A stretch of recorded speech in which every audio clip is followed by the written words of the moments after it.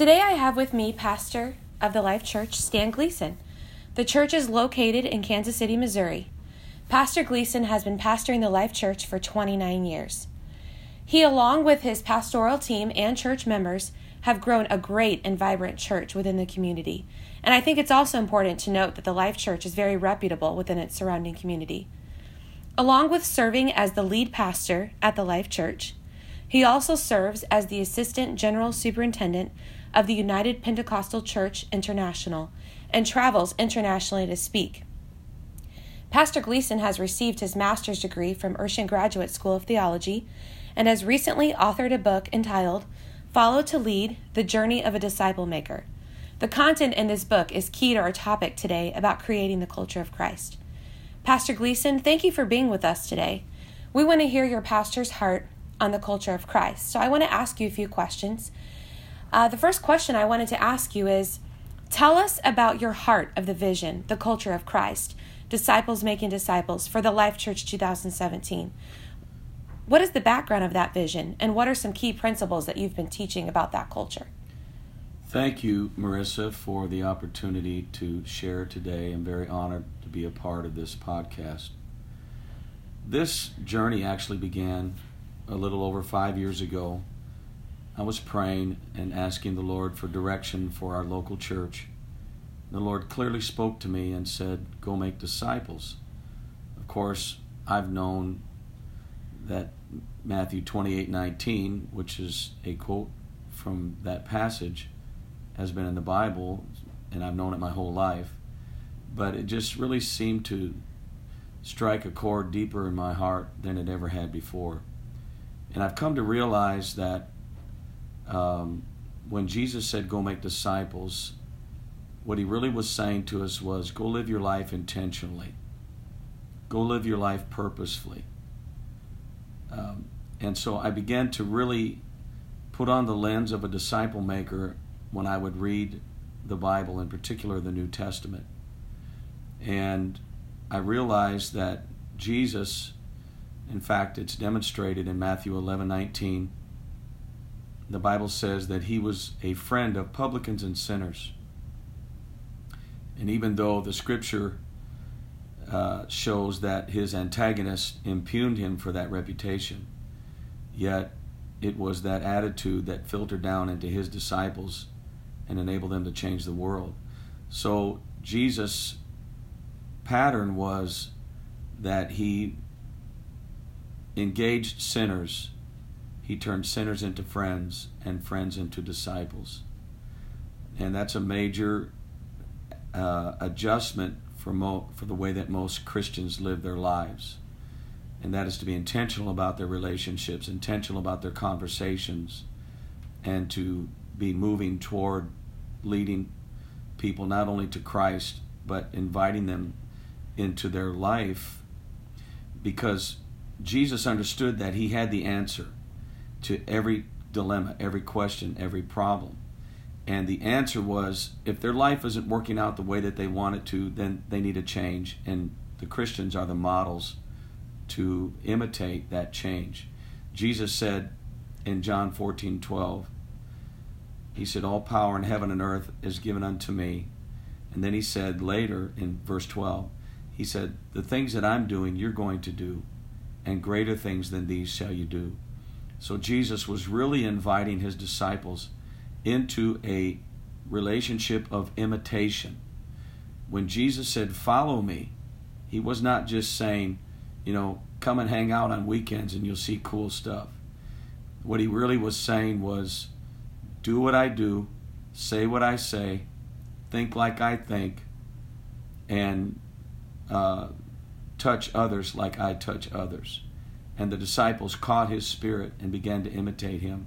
And we know they did a good job, because Acts chapter 4 verse 13 says that when Peter and John were called into question because of the miracle they had wrought, the raising of the lame man, the Bible says they took knowledge of them, that they had been with Jesus. So we see that they were imitating his personal culture and now creating a much larger culture in the community. So those are some of the principles, the key principles that are motivating our behavior at the Life Church. Well, I think that is a profound revelation of that scripture, and I know it's helped many. Speaking to that in particular, what does that vision that you just shared look like for the millennial generation at the Life Church? Can you paint for us a picture of what that would look like? Well, what we know about the millennials is that they value having experiences. And one of the greatest things that the Life Church, I feel, offers is that we are not big on religion at all, but we are big on having encounters with God, having an experience with God. And when someone has an experience with God at the Life Church, they know that it is not mere emotionalism, but it is indeed an encounter with the supernatural presence of God, which brings with it the power to change and to become what God wants us to be. So I feel that in and of itself really plays into the millennial values, because they want to have an experience. And of course, they not only want to have an experience with God, but they want to have experiences with other people. And this is where disciple making really comes into play. Millennials desire meaningful relationships. And I don't know of a more meaningful relationship than that anyone could ever have than to invite someone to imitate them, so to speak, to follow them, and then to see that person's life begin to change, to see that person's life begin to mature and evolve into what God is calling them to be. So that is sort of on a one-on-one basis, but we also at the Life Church emphasize participating in groups. We make disciples through groups, and this is what Jesus did. He had 12, and our groups are not that large, but nevertheless, we have tried to create group culture where there's accountability, where there's freedom to express where you are, there's a freedom to share your failures and your successes, and it's a very non-judgmental environment where people feel free to share their heart and what's going on in their life. So I think this is very germane to what millennials value. They value experiences, they value meaningful relationships, they want to participate. And the whole disciple-making culture lends itself very well to that. In my capstone project, I wrote about how collectivistic cultures share values, how they're diverse by nature, and how they have a group ideology. What would you say is the current group ideology among the millennial members at the Life Church pertaining to this vision of the culture of Christ? Well, I think that it doesn't matter if you're a boomer, a buster, a Generation X, or a millennial. Everyone wants to count, and everyone wants to belong.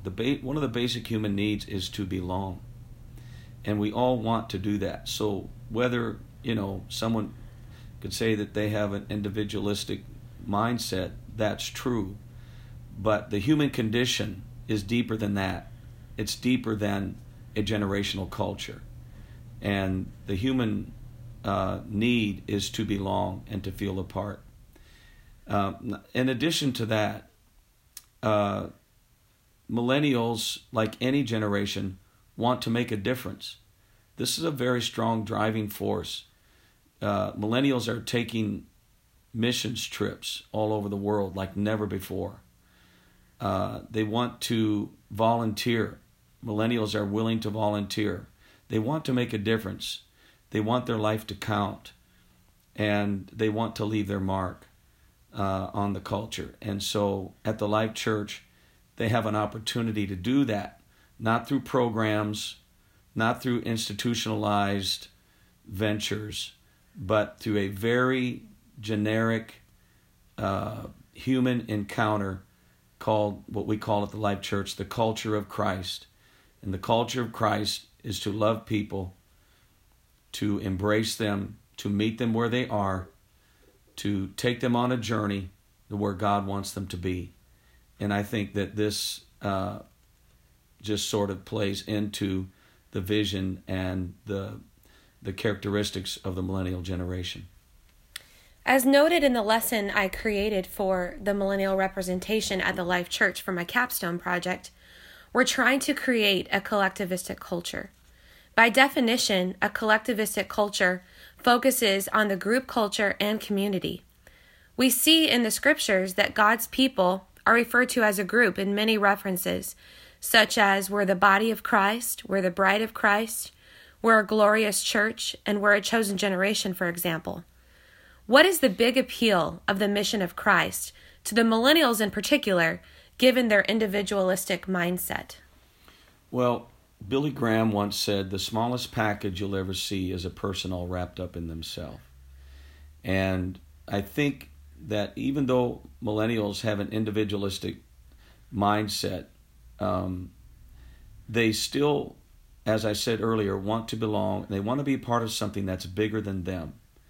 And I see this because I have 2 millennials that live in my house, and I know what motivates them and drives them.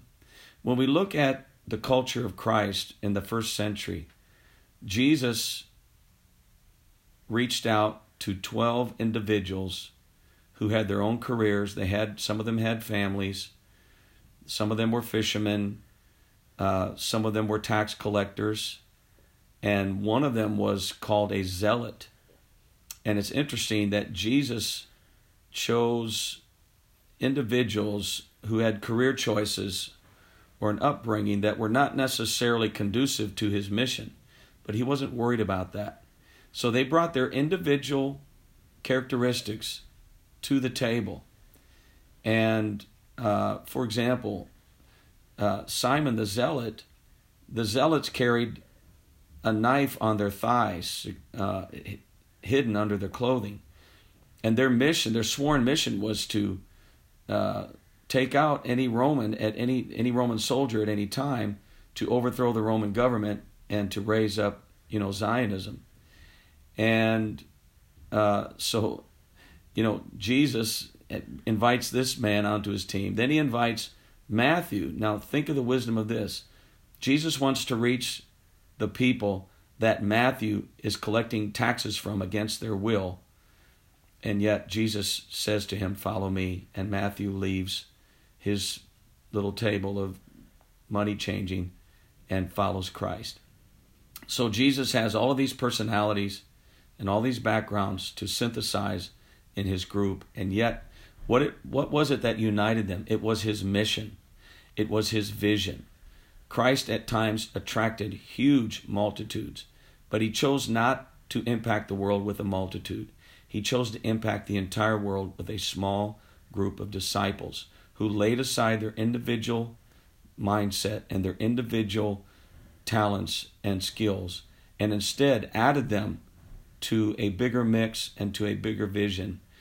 And not only did they follow Christ, but they all were willing to lay down their lives as Christ did.